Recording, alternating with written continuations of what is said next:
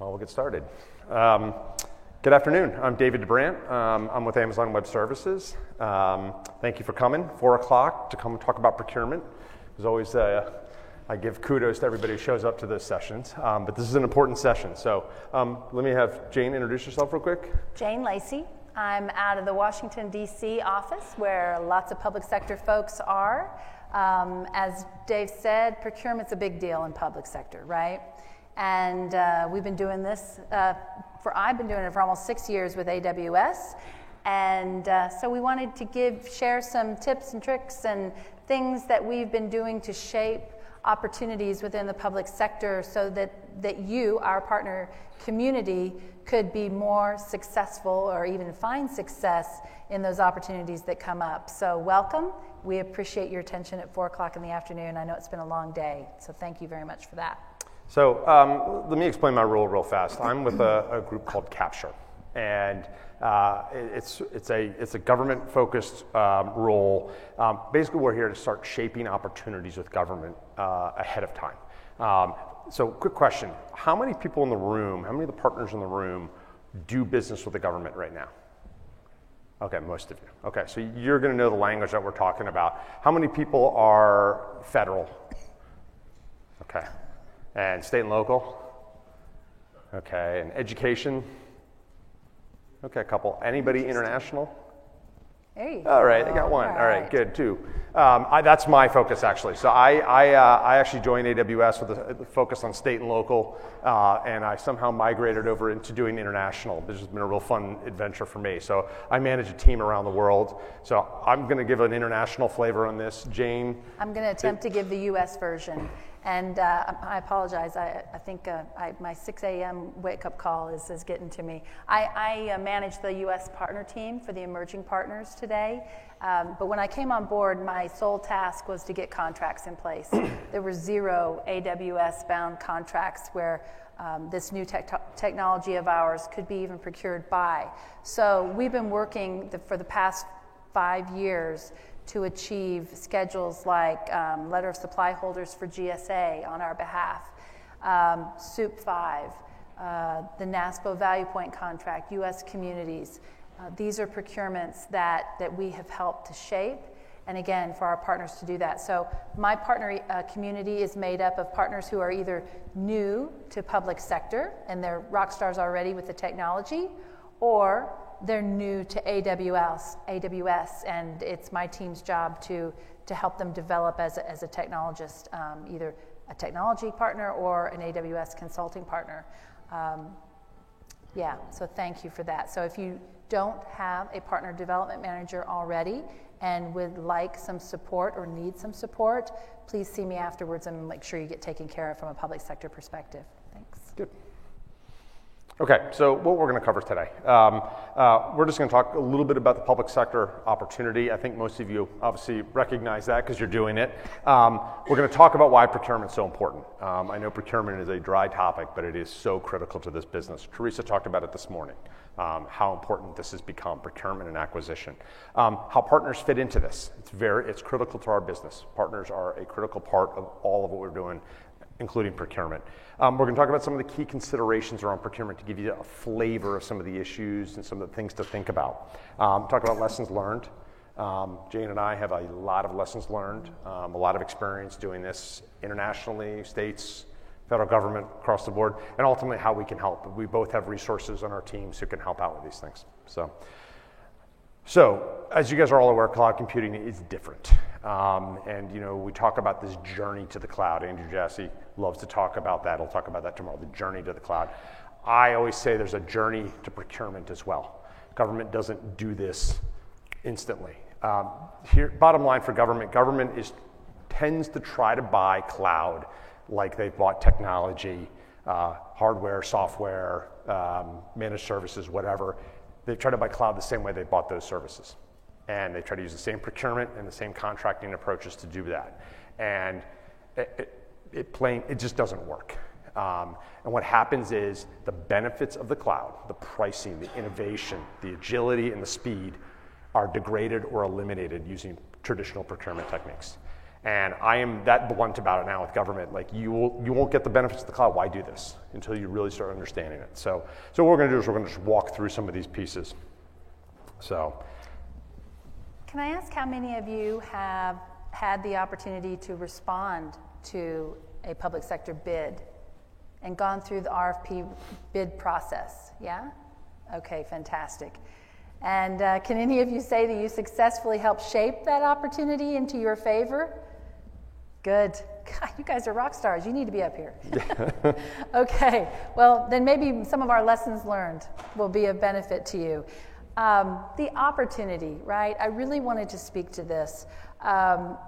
This is an eye chart of the who's who in public sector. Of course, there are many hundreds of thousands more that are working in public sector now globally, all across the world, as Dave indicated, and that has not been very long ago. So this is just a sampling of who some of our customers are in public sector today.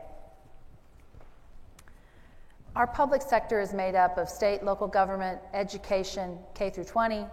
We also have all aspects of the federal government, nonprofits, and now we also encompass publishing. And international. And international. See, this is why we both had to do this, because he's not going to forget international. The public sector market potential. This is critical, everybody, because third-party analysts like Forrester, Gartner, IDC, right? They all come up with their own reporting tools. This is not us saying what the market is. This is what the third-party reports, the auditors are saying. This is a huge 128 billion market, right? I tell my partners every day, even if you just get a slice of it, that's a big piece of pie, okay? There's enough to go around. Public sector needs all of us in this room to find success. We are all customers of what we provide in our public sector community as citizens, right? Even in the international community. So some statistics, right? And I was very curious. I was glad to find this statistic around the technology adoption curves as well, because many of our customers and partners ask, well, what's the biggest, horizontal or vertical type solution? What's big? Jane, how should I differentiate my business? This is what I did in old school IT, and I just don't know what my niche is or should be in the new AWS type technology world. This is what IDC CIOs, when we're polled, said is what's happening out there. Data analytics, IoT, cloud computing, of course, and mobile. That's what IDC has said. Okay. Partners that are focused on public sector today. Again, this is only a sampling. Each and every one of you, I want to be able to share your logo up here on this slide next year. Let me know how I can help you to achieve that. We just finished a session with Christine to talk about partner programs that are specific to public sector. We've come so far in this 6 years that public sector has existed or came to be. Commercial, of course, has come up with a lot of partner programs. We've adopted and now created our own, one of which is called the Public Sector Partner Program. And as you leave today, you're welcome to pick up this little card that's out there as you exit that describes the program. But essentially, once you reach a standard tier partner, you become eligible to become a public sector partner. The criteria is out there on the card or on our website. Highly encourage those that are in public sector to achieve that program status, that status of partnership. It differentiates you. Once that happens, I get a ping saying, hey, these guys have achieved this level. I need you to give them a call, Jane. Get them hooked up with a partner development manager and start helping them to define their market space, a go-to-market plan. So real important and a real advantage to becoming a public sector partner. And that also hooks you in with the capture team and the proposal team also. We have resources which we'll talk about at the end to help you out. Awesome. Why is cloud procurement so important, Dave? I'm going to tell you. Okay. So, as all of you are probably aware from doing cloud procurement, you know what you're running into with government. It is a risk-adverse environment. They're spending taxpayer money. I'm convinced government, what they operate on is not being in the newspaper or on a website, is what drives them. So it's a conservative way of doing things. So it's a slow process. We are talking years. Some of these cloud procurements we've been working on. I just got actually an award on a deal that I think I started 3 years ago. So it's a little scary, but what's going to come out of that, though, is now the channel is there. And when the channel gets going and the interest is there, things really happen. Just government takes that time. Government right now is also very highly prescriptive. They are used to buying what they want to build, a bespoke solution for them. It may be a data center or it may be a system integration project. They're used to buying that way. Another challenge for us. Terms and conditions. They have standard terms and conditions. Jane and I have been through this multiple times talking about this.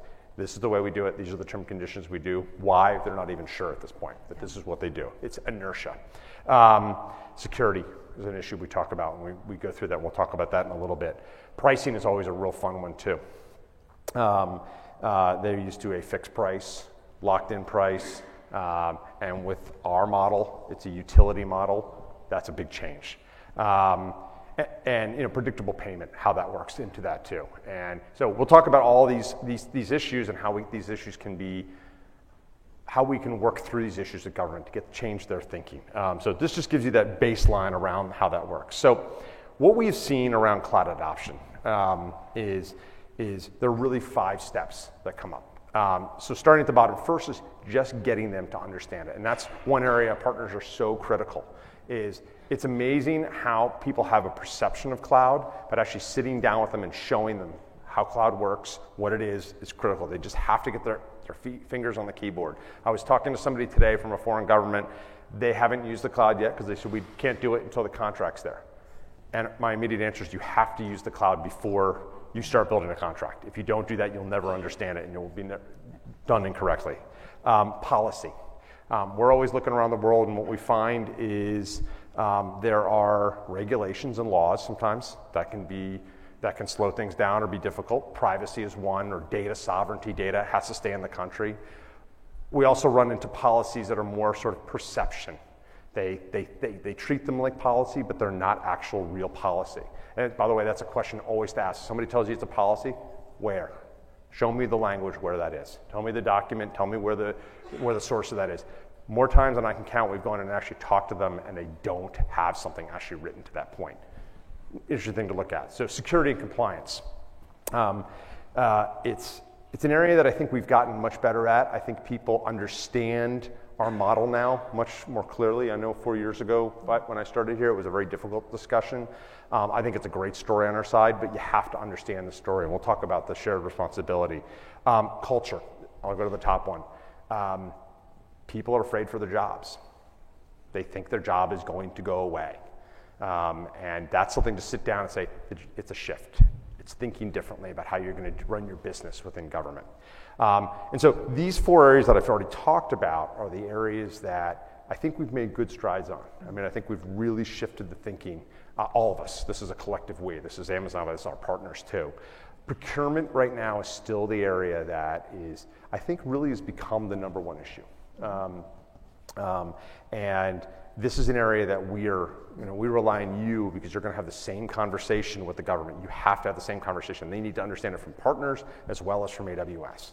So we're hoping this will at least plant a seed for how you think about it and the right points to go through. So a couple basic things. Government tends to take cloud and lump it into one thing. And there was a state both Jane and I work on, I won't name the state, and I remember they put it all in one lump, it's cloud. And they had terms and conditions and approaches that worked they wanted to cover SaaS, platform as a service, and infrastructure as a service. They're different terms, they're different approaches.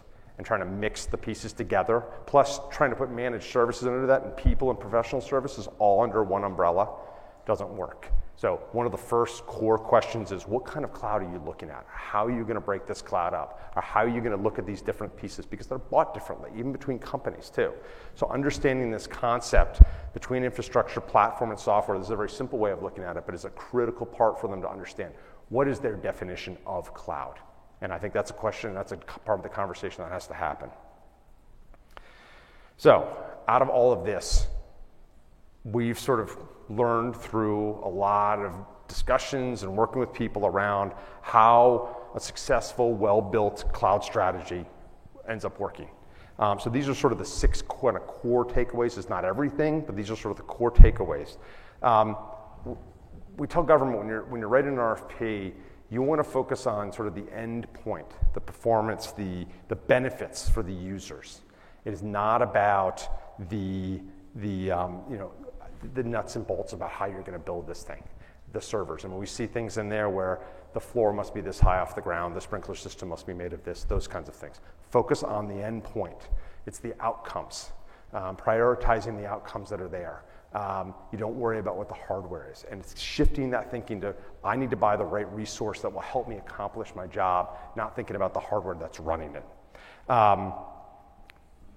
We want to keep away from recycling the traditional IT approaches. And that's probably the core thing from the beginning, is to sit down and say, what do you use right now? Let's walk through this. Understanding self-service. And by the way, that's one thing when you go in and talk to the government, ask them, do you know they can use AWS right now?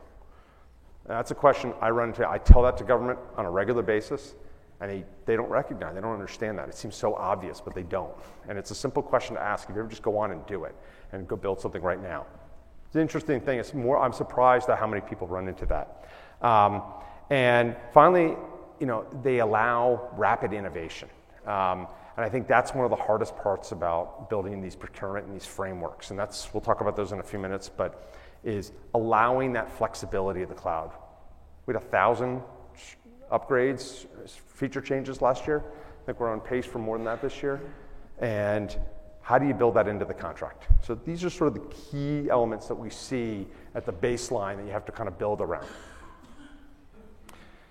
So the first thing when I go in and I start talking to folks, typically we're going in and we're talking to a CIO. Who do you guys talk to? Typically the business side of an organization, the government, business leader, or a CIO, maybe a CTO. First thing I say, or one of the early parts of the discussion, is you need to bring in a team. And the team needs to include procurement, needs to include legal, contracts, finance. It's almost form a little tiger team. They need to be involved in these discussions from the beginning early. So this is a list of some of the kind of key people that we see. If they're all together working, then they all understand at the same pace and same time. And what we find in government is they tend to sometimes, the technology folks will put together the technology piece, give it to procurement will use the standard terms, standard document that they have, standard template, and then things get difficult. So that is one of the things. If you bring those people in, I've actually sat in a room with a lawyer. We've actually demoed the console to them. 15 minutes, real quick, just give you a sense of it. We're not going deep technically. And they go, oh, I have to think very differently about this. They get it. You can tell them 100 times if you show it. So bringing these people together is a critical part of how you do this going forward if you're running into this. Okay, so you all may be aware of this or may not, but I'll walk through this. It's important to understand how government can buy AWS. First, there is a direct contract. They can buy AWS raw. We have a few direct contracts in different places. And so that's available. And we do that occasionally. But more often than not, we are going through partners. Most of our business is through partners. So indirect. It's important to understand the differences of how these pieces work. First, we have a resell. Anybody in the room a reseller? Okay. So resell contracts. We have some contracts that are only resell out there with our resell partners on them. There's the standard traditional RFP, where Amazon may be a piece of a larger system integration project. There are framework contracts. Does framework make sense to you all? It's like a big term contract or IDIQ. It's basically, it's a $0 contract. Anybody on a $0 contract? Or a license to hunt. Yeah. Okay. Yeah. So that's one of the things that we focus on. We want to work with government right now to help build those type of IDIQ, license to hunt type contracts right now. It's a big focus, especially internationally. We always want to include partners in that mix. Partners are critical to that. Managed services, that's an obvious one too, where you guys come in and do that as well. So the different types of contracts that we've seen out there are obviously sole source type contracting. There's some governments who allow sole sourcing. They will actually have a methodology for doing that or a dollar threshold. Framework like I talked about, cooperative contracts. Jane has been involved in a very large state cooperative contract. And then also another area to look at is existing contracts. I was in South America, and we actually looked at an existing contract for a data center in a country down there. And there was flexibility in that contract to actually add cloud to that piece. That's another way to do it. It's actually a very fast way if they have the flexibility to do it. So understand that was a very quick, easy way to understand it, or fast way, but this goes much deeper than this. But understand there's lots of different options and be prepared to talk to the government about those options. And the importance of you, our AWS partners. We cannot do this without you. You are not only our scaling mechanism, you are our professional services. We have a very small in-house professional services team, and really the goal of that team is to help enable you as a more mature partner in the community. You can hit the button. Most of our contracts that we've been successful at achieving have been won or primed by you, our partner ecosystem. Because again, as Dave talked about, most of the procurements are not just, some are now asking, now today, are asking, I just want AWS. I just want the nuts and bolts of AWS services. Even in those procurements, they either say, they will have some other thing attached to that. Maybe they want billing nuances that go more complex than what our billing today does. A university, as an example, they want to be able to get a bill down to the teacher or student level, and our billing only goes from parent to child, right? When you aggregate the accounts, things like that. That one little nuance has kicked us out of the running, and you, our partner community, becomes the expert in being able to deliver on that requirement of the contract. So most of our procurements or contracts are held by you guys. Now, the 3 blocks here, you got to take them with just a little bit of a grain, because in the first block, obviously cloud infrastructure and platform. Yes, that's us. That's AWS. That's what we have. That's what we deliver on the same way across the globe in the same way, right? There's nothing custom about this for our customers. The training and support, yes, we have training, we have support, but so do you, the partner. This is so critical to your business. And our professional services organization, the partner development managers, it's our job to help enable you to become experts at training your customers, supporting your end customers. You are my customer, okay? And we want to be able to support you and be customer obsessed over you, our partner. So the first box, it can include partners as well. Definitely the second box is all about our consulting partners. And like I said, the billing, it can become very complex. And some of you may even then choose to reach out to yet another AWS partner for tools, a technology partner that has tools that can help you to be more efficient with the billing nuances. Maybe you have additional governance or change management. That is also critical. As Dave indicated, these customers, our public sector customers, they've been doing these jobs for decades, right? What do you mean this new technology is coming along and it's going to boost me out of my seat? We've got to change that thinking, the change management of the new technology that can make their lives run a whole lot more efficient and gives them a new skill to add to their resume. Are you the partner that can have that successful conversation with that CTO or CIO that gives them that level of comfort with governance and change management? Of course, application development, that's a no-brainer, right? You guys are awesome at this. Our colleague, Dan Kaysen, who runs the technology partners in the room, I'm going to point him out.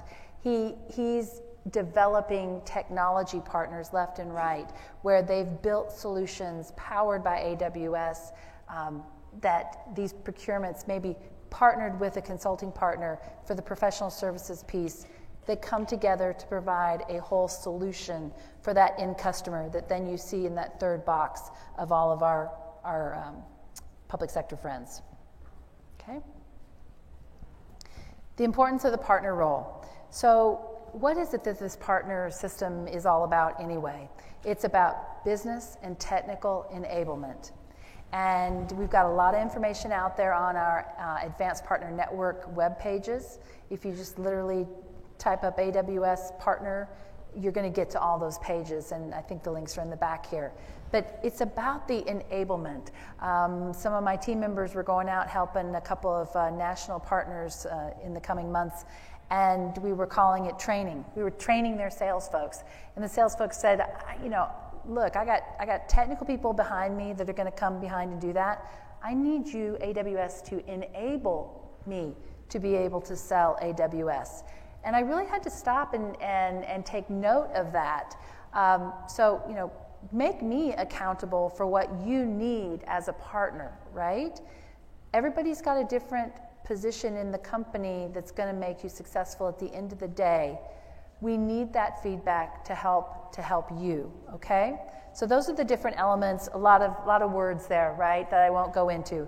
But at the end of the day, it's business and technical enablement.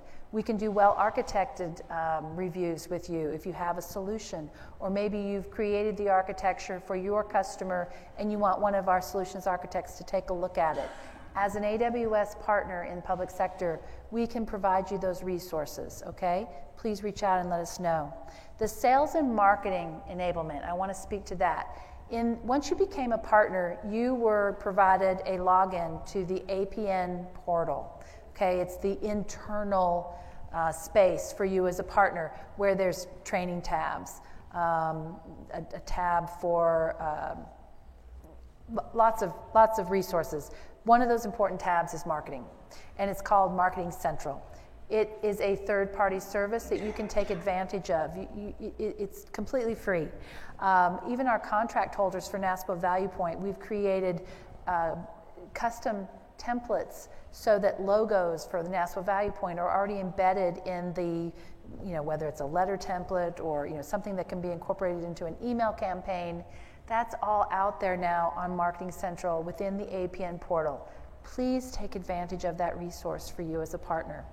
Of course, our partners allow us to scale. They give us expertise that AWS does not have. You have a knowledge like none other. Let us help you to differentiate what that knowledge is. Let us help you to shape what those opportunities look like so your knowledge can be the winning bid, the winning response. Dave's going to speak to the last three for his international expertise. Localization, currency. Only a few of you raised your hands around international, but a couple things to think about that we work with partners. All of these things that Jane talked about, but localization, this is language. This is something on the ground that we have people on the ground in these countries, but we do not have the footprint like you do who are working internationally. And if you're not, think about it. There's a lot of great markets out there. Currency is another area. Right now, AWS only provides its pricing in US dollars. And for governments around the world, that can be a challenge. And we've got partners who have built an approach around providing access to AWS in a local currency, and they've built programs and systems around that to do that. So it's another area that partners can fit in an international Yeah. way. These are conversations that Dave and I have had multiple times with end customers and with partners. We make ourselves available to you. My team can make themselves available to you. Just recently, a customer in upstate, we needed to get on the phone together. They were not finding success at getting this customer over the hump for the procurement. They simply could not understand how utilizing a PO and a competitive bid just to get this utility thing called cloud. They could not get the words just so across to this customer. But together, myself and this partner on the phone with the end customer, we were able to have this joint conversation and bring it to fruition, and the customer's up and running today. So again, please take advantage of, give one of us a call. We can help with that, or any one of my team. Partner models. Of course, I said when you first register, you choose whether or not how we define a consulting partner, which is professional services, or maybe a technology partner, right? You've developed a solution that is powered by AWS. There are some consulting partners who have created a technology, but primarily they consult. Or here's my offering, and then let me give you the professional services. So that's your choice. You can define how that looks. Today, our consulting partners are the ones that are eligible for resale, not our technology partners. So if that's a path that you want to go down, please check the box for consulting partners so that we can work with you there. There are SaaS, or software as a service partners, utilizing our AWS Marketplace as one avenue for a go-to-market strategy, as well as just working hand in hand with our sales teams for that go-to-market sales assistance. Some of the things that our consulting partners do that are key and critical, again, this governance, change management conversation, or planning and assessment. It's not, I had a partner meeting right before I came over here, and I liked how they termed it. I think we talk about, or in the industry, it's a lift and shift. Just lift and shift that data center right over to the cloud, right? I think all of us in this room probably have had that conversation a couple of times. And did it really get our customer where they needed to be? Did someone find success with a true lift and shift? Yeah, they didn't, right? And we've all had to learn that. So this partner calls it lift and reshape. Because in order to get the benefits of the cloud technology, it can't look like what it looked like in the traditional data center, right? There's maybe only using 20% of the capacity on the on-prem data center. You move it over here, maybe that application was so old or antiquated that it shouldn't have even gone to the cloud.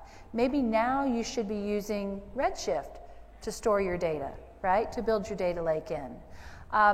So our partners have this expertise.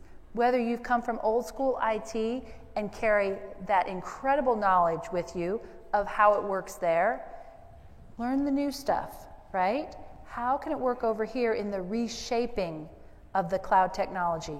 Of course, systems integrators who they stand in front and bring the whole team to the party and really come up with a 100% solution for those customers. And then, of course, the migration partner. Lots of programs that go with each one of these types of partners to help you grow your business.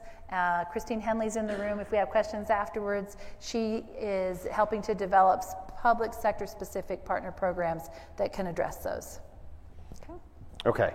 So the final piece of this is going to be talking about some of the key considerations to understand around procurement and acquisition. We have this conversation with government all the time, and we want to help you have this same conversation because we all need to do this together. This is really a shift in thinking, and we're doing this worldwide. I love going abroad, and they go, oh, the U.S. is so far ahead. Learning the same lessons in the U.S. as we are anywhere else in the world right now. So we've talked about IaaS and PaaS. It's understanding that and making sure you have that conversation and they understand what they're looking at. One of the things we talk about with this is with framework type contracts is how do you separate these up? How do you break these into a framework contract and make them work correctly? And being flexible about it. And I'll give an example. In the UK, there's a contract there called G-Cloud. very successful cloud buying vehicle for all of government there. 5 years in the making, they've actually really started to make it work, and it's working very well right now. They've learned that trying to separate all these into IaaS and PaaS into two different pieces doesn't even make sense anymore. Where's the line anymore? They're learning, and I think it's those kind of learnings that we can bring over to some of the other governments as they go forward. The advanced procurement officer will understand that a cloud contract should encompass each one of those IaaS, PaaS, and SaaS.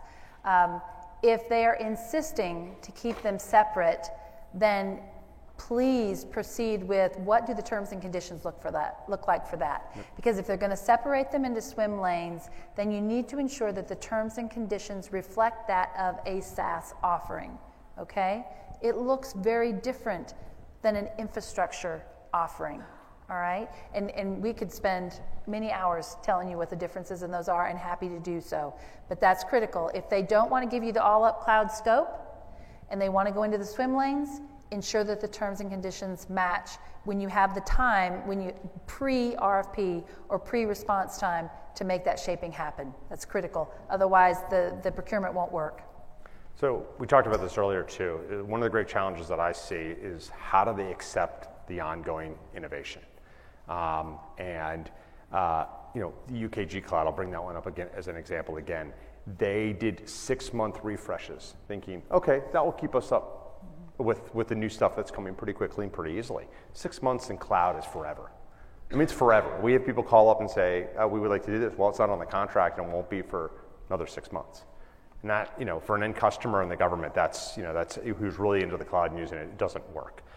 So the real challenge is to see how do you develop a framework buying contract or a contract to buy cloud as you need it in an IDIQ model that will allow the innovation every day. And I think really where they're going ultimately is they're not taking data from AWS and putting it in a big website or in a spreadsheet or whatever. They just send you to the website. It's there. We understand it. And we're not going to evaluate it. We're just going to use the data that they're providing. And that's the ultimate goal out of it. But that's the challenge. We have to get them to understand that piece of it. We worked with the state of Texas on this as another example, and the conversation went a little bit like this. They wanted to do something similar. Let's just have a quarterly review of the contract, and we'll update things, right? Because that's how they did it in old school. When a new hard drive would come out, we'd add that SKU, and it'd all be good, right? This pace of innovation, that can't be. The contract needs to be fluid. So the conversation was about, do you really want to be locked out of the nuances of the cloud? That's the first thing. That is the whole benefit of why you're doing this in the first place. What's critical to that is what Dave indicated. I did a demo of AWS, just a brief demo of the console, uploading something simplistic into an S3 bucket, how fast you can turn on an EC2 instance. I demonstrated that to the procurement officer, and they were just like blown away, right? We talked about the Fitbit that was on her arm and how that data is being stored in the cloud, and you get those updates every night saying, hey, you need to update this, right? So that you have the most up-to-date stuff, the code on your Fitbit. The bells and whistles finally started going off with this contracting officer, and she understood that if I had to wait for that update on a quarterly basis, my Fitbit wouldn't even work anymore. But it was that simplistic of an example that finally got this procurement officer to click. So I encourage you to, again, force us to have that conversation with you, because you are our extension. You are out there in front of us. Let us help you have those conversations to get you over that mile. And I'll say tomorrow is an interesting day around this, because I've been in a conversation after last year's reInvent, when all of these new services came out, all of these things came out, and somebody, it was north of here, country said, we want that. That's great. We got to eat. It's not on the contract you have. You have to wait, I think, 2 years because of the way you set it up. Wow. And that got people's attention very, very quickly. And so it's a very simple way to show this, this graphic or talking about it or just showing. And a couple of things that just came out last week is a way to get people thinking about it differently and not getting caught up in the old way of doing things, which is sort of the theme of this discussion. Governance. Jane talked about expertise with governance. There's a couple different areas around governance. There's obviously managing the cloud and how you're going to do that, but there's also governance around a contract. We have a recently awarded contract. Again, I'm not going to throw any countries under the bus here, but they lots of terms and conditions, worked through it. We've had our partners work through it, really successful. We're happy we got an award. They just came and said, well, how do we do this now? And their thinking was still, how are we going to manage this internally? And their thinking was the agency would come to them and say, I want an EC2 instance. I want this one. Turn it on for me. You want to change something? Send some paperwork over. We'll change it for you to this instance. And as you all know, if you start working in the cloud and take 2 days to do any type of change, again, the benefits are gone. They hadn't thought about that governance model, how they're going to manage it. The other question we get is, how do I manage my budget? What if I go over, somebody spins up 1,000 instances? Well, you need a governance model to do that. Partners can come in and manage that governance model, build that governance model, help them do it, build their teams up to do it. It's a critical part of the thinking. And this, I find, is we get so caught up in the terms and conditions that sometimes this gets neglected. And I think this is a great area for all the partners to make sure you talk to this point. Utility pricing. This is where bringing the finance person into the room to understand how this works and get them understanding around, I have a budget model and I have a fixed budget that I can work with. How do they work this way? I find that governments can figure this out. They buy electricity, they understand how to do this, they can build a model to do this, but they have to get comfortable, and their finance teams have to get comfortable with this as well. So it's getting them to embrace that full model. And again, if you try to do it in some fixed price format or something like that, the benefits go away. It's also about the transparency of how we provide our pricing. Our pricing is the same price on the website for every customer across the globe. Now, we have it by region, by service, but it's the same price, and it's out there on the website. We bring that up in our meetings. We show them where it is on the website. Many IT providers for decades, here's the education pricing, here's the government pricing, here's the commercial pricing, and maybe there was just an MSRP, and MSRP was never even utilized, right? We are super transparent, and we're cutting those prices many times. Flywheel effect, right? The more customers we have, we want to be able to share in those efficiencies, right? That's an odd thing for an IT company. We feel strongly about that as being customer obsessed, okay? Where we can provide that flywheel effect of cost efficiencies back to our customers. I think the biggest thing on this utility pricing, obviously utility is so different from fixed price. Government's getting over that. They are. They haven't gotten rid of the PO and the contract, but they're getting better at the utility pricing. And I think the transparency of where that pricing sits is helping that argument. And Jane mentioned about 20% off for government, 10% off for education, or what it is. Government still expects that. I run into that all the time. It's helping them understand our model for discount, which is, we have this tremendous RI capability. That's one area. Teaching them how that works. It's the commitment and the usage. It's a different way of doing it, but there's a lot of benefits there. Also, teaching them about optimization.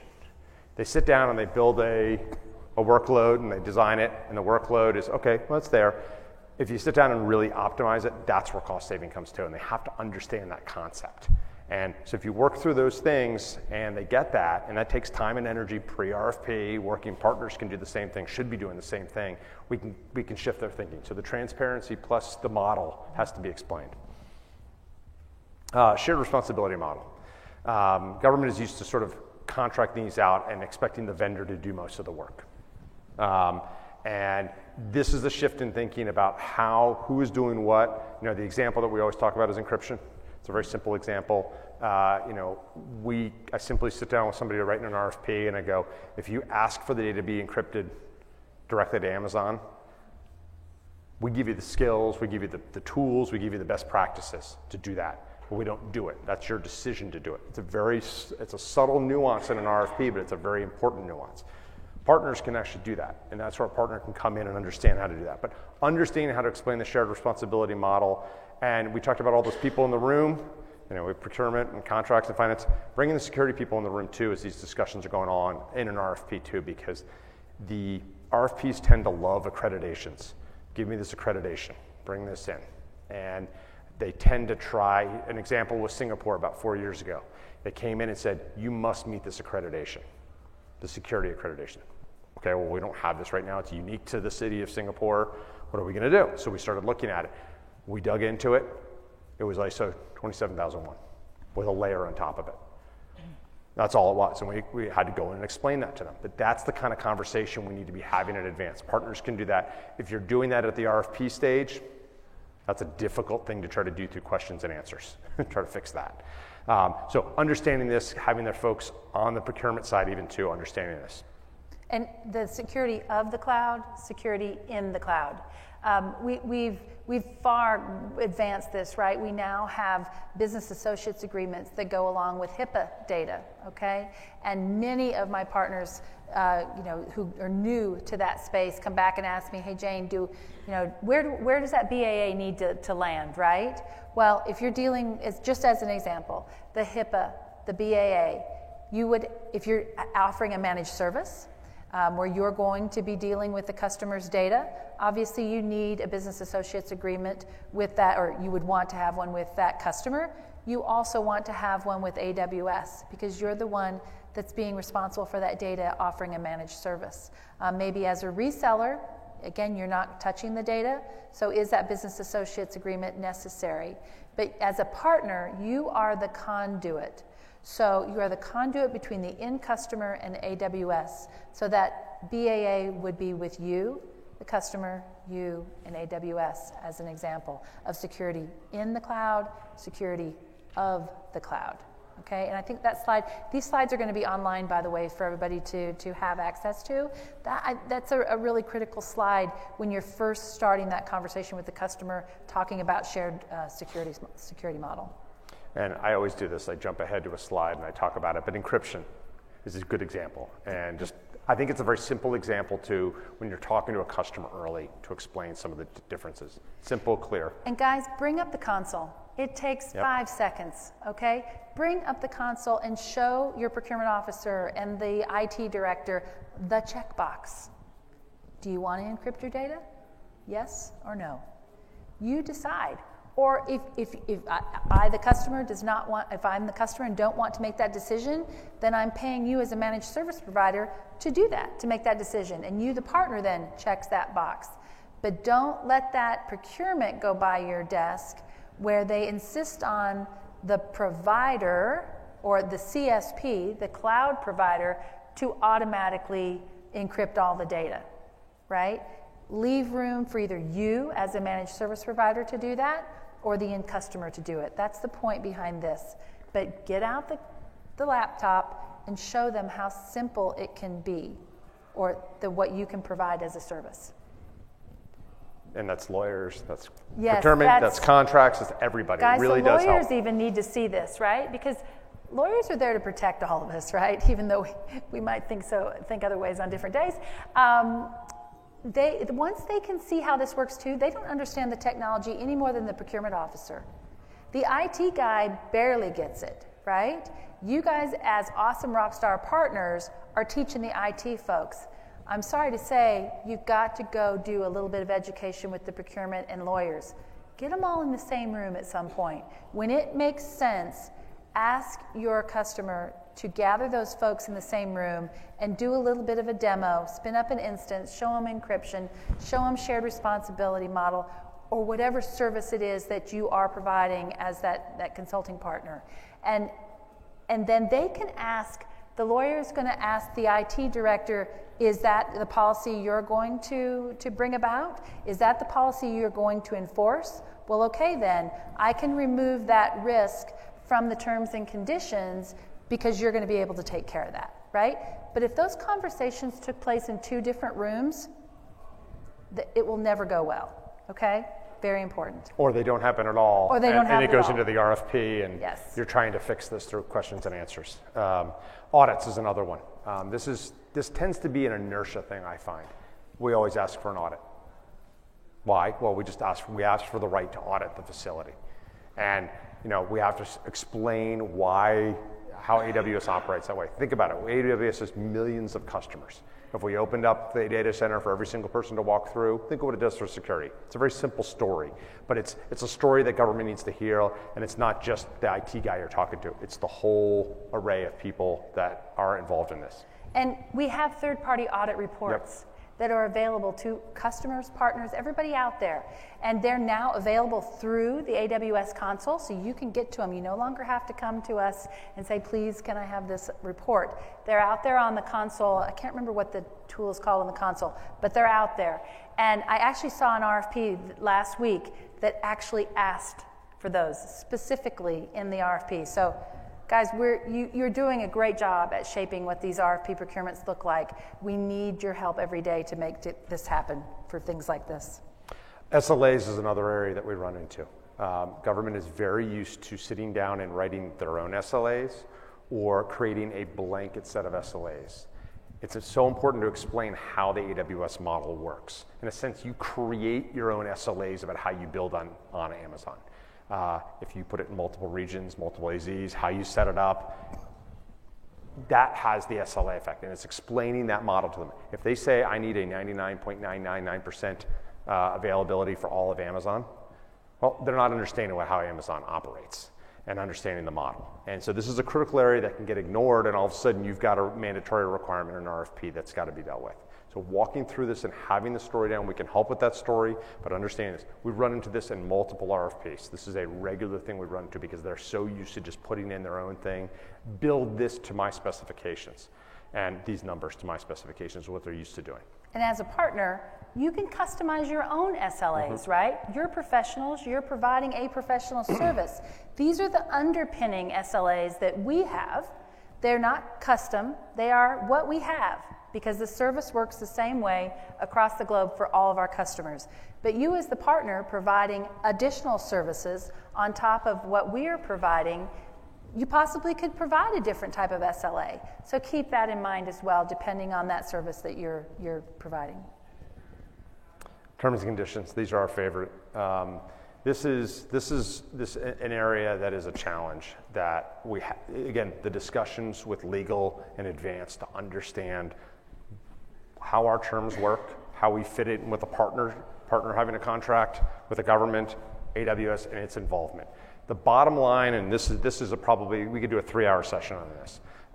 The bottom line is this, is understanding at the base level why the AWS terms and conditions work this way. If you could explain the why, that goes a long way. I find that if you go in there and you sit down and you logically walk through each of these areas and the why AWS works this way, most people get it. It makes sense. But it's a big shift in thinking. And so having that conversation with the procurement folks, the legal folks, even bringing your own lawyer in. We've even brought our own lawyers in, non-negotiation, just to sit down and do an hour discussion. And go a long way. And have the technologist in the room so they can attest that, yep, it does work that way, and I'm okay with that plan.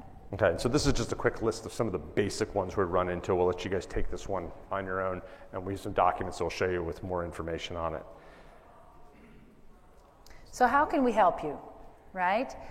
We've created a web page that actually has several tabs. This is the URL. Jot it down, or when you get the slide deck, go out there, check it out. There is talk points, how to talk to these folks, training modules, contract vehicles that are available, other partners that may want to partner.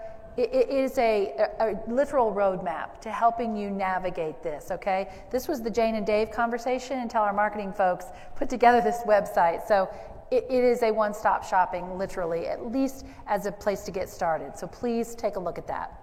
And by the way, our website is a great resource if you're not using it right now. It really does have everything. And just make sure you understand that.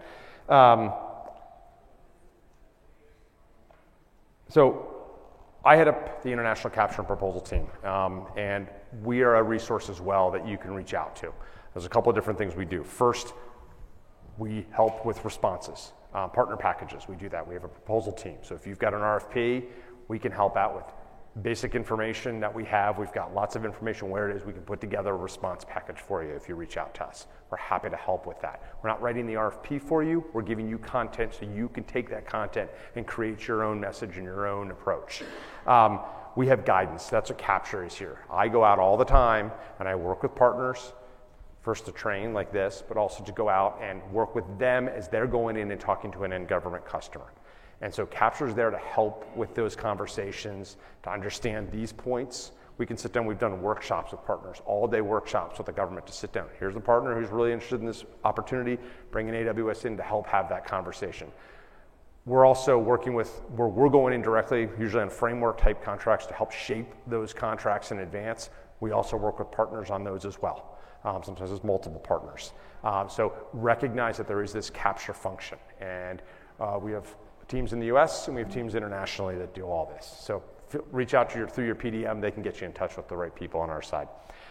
Case studies and all the other information on the website, like I mentioned earlier, are there. And recognize how important that information is. You can get answers to a lot of what you're doing through the information on the website. Other resources around procurement. So this is how seriously we take this. We have multiple documents on procurement. We have a best practices document. So we have what we call the top 10 considerations. It's about a 4-page document. It's a great leave behind early in the process. Give it to them. It's a quick read. They can go through it and get a sense of what the issues are. When they start getting serious and they really want to understand it, we have a deep dive document, 35, 40 pages, that goes into very granular detail around that. We're happy that you can use that as a starting point. We're also happy to help come in and have that discussion with you, and you can learn from that document about how to have the right discussion. The best practices document actually takes clips from RFPs where the language that we help to shape the opportunity to give you guys some ideas of how to have those conversations. That's in the first document noted there. And one other doc I'll point out to you is a Gartner document about contracting with AWS. It was a fascinating read, totally done independently. We tell government, if you have access to Gartner, take a look at it. Just you'll get a sense of how AWS operates, and then you can talk about how you come in the partner role around that. So that's the end. We got here done in 55 minutes. So 4 minutes left. 4 minutes left. So what kind of questions do folks have? Any questions right now, or? We're welcome to take questions afterwards. Yeah.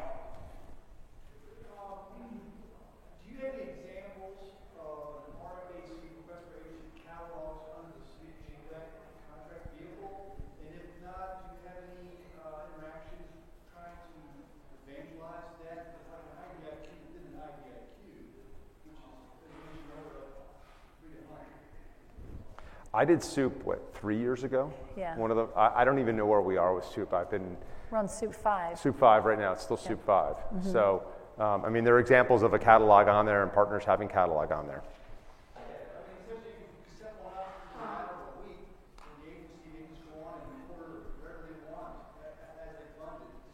Right. Where they've created the catalog? Well, UKG Cloud is one. UKG Cloud, we're on it directly, and we have, I think there's 60 AWS partners on that contract doing a variety of services. The brilliance of that contract was submit your catalog, whatever it is, in whatever format you want it to be. That's the success of that. So we're able to submit our stuff the way it is, and our partners are able to create packages or software on top of it, whatever they want.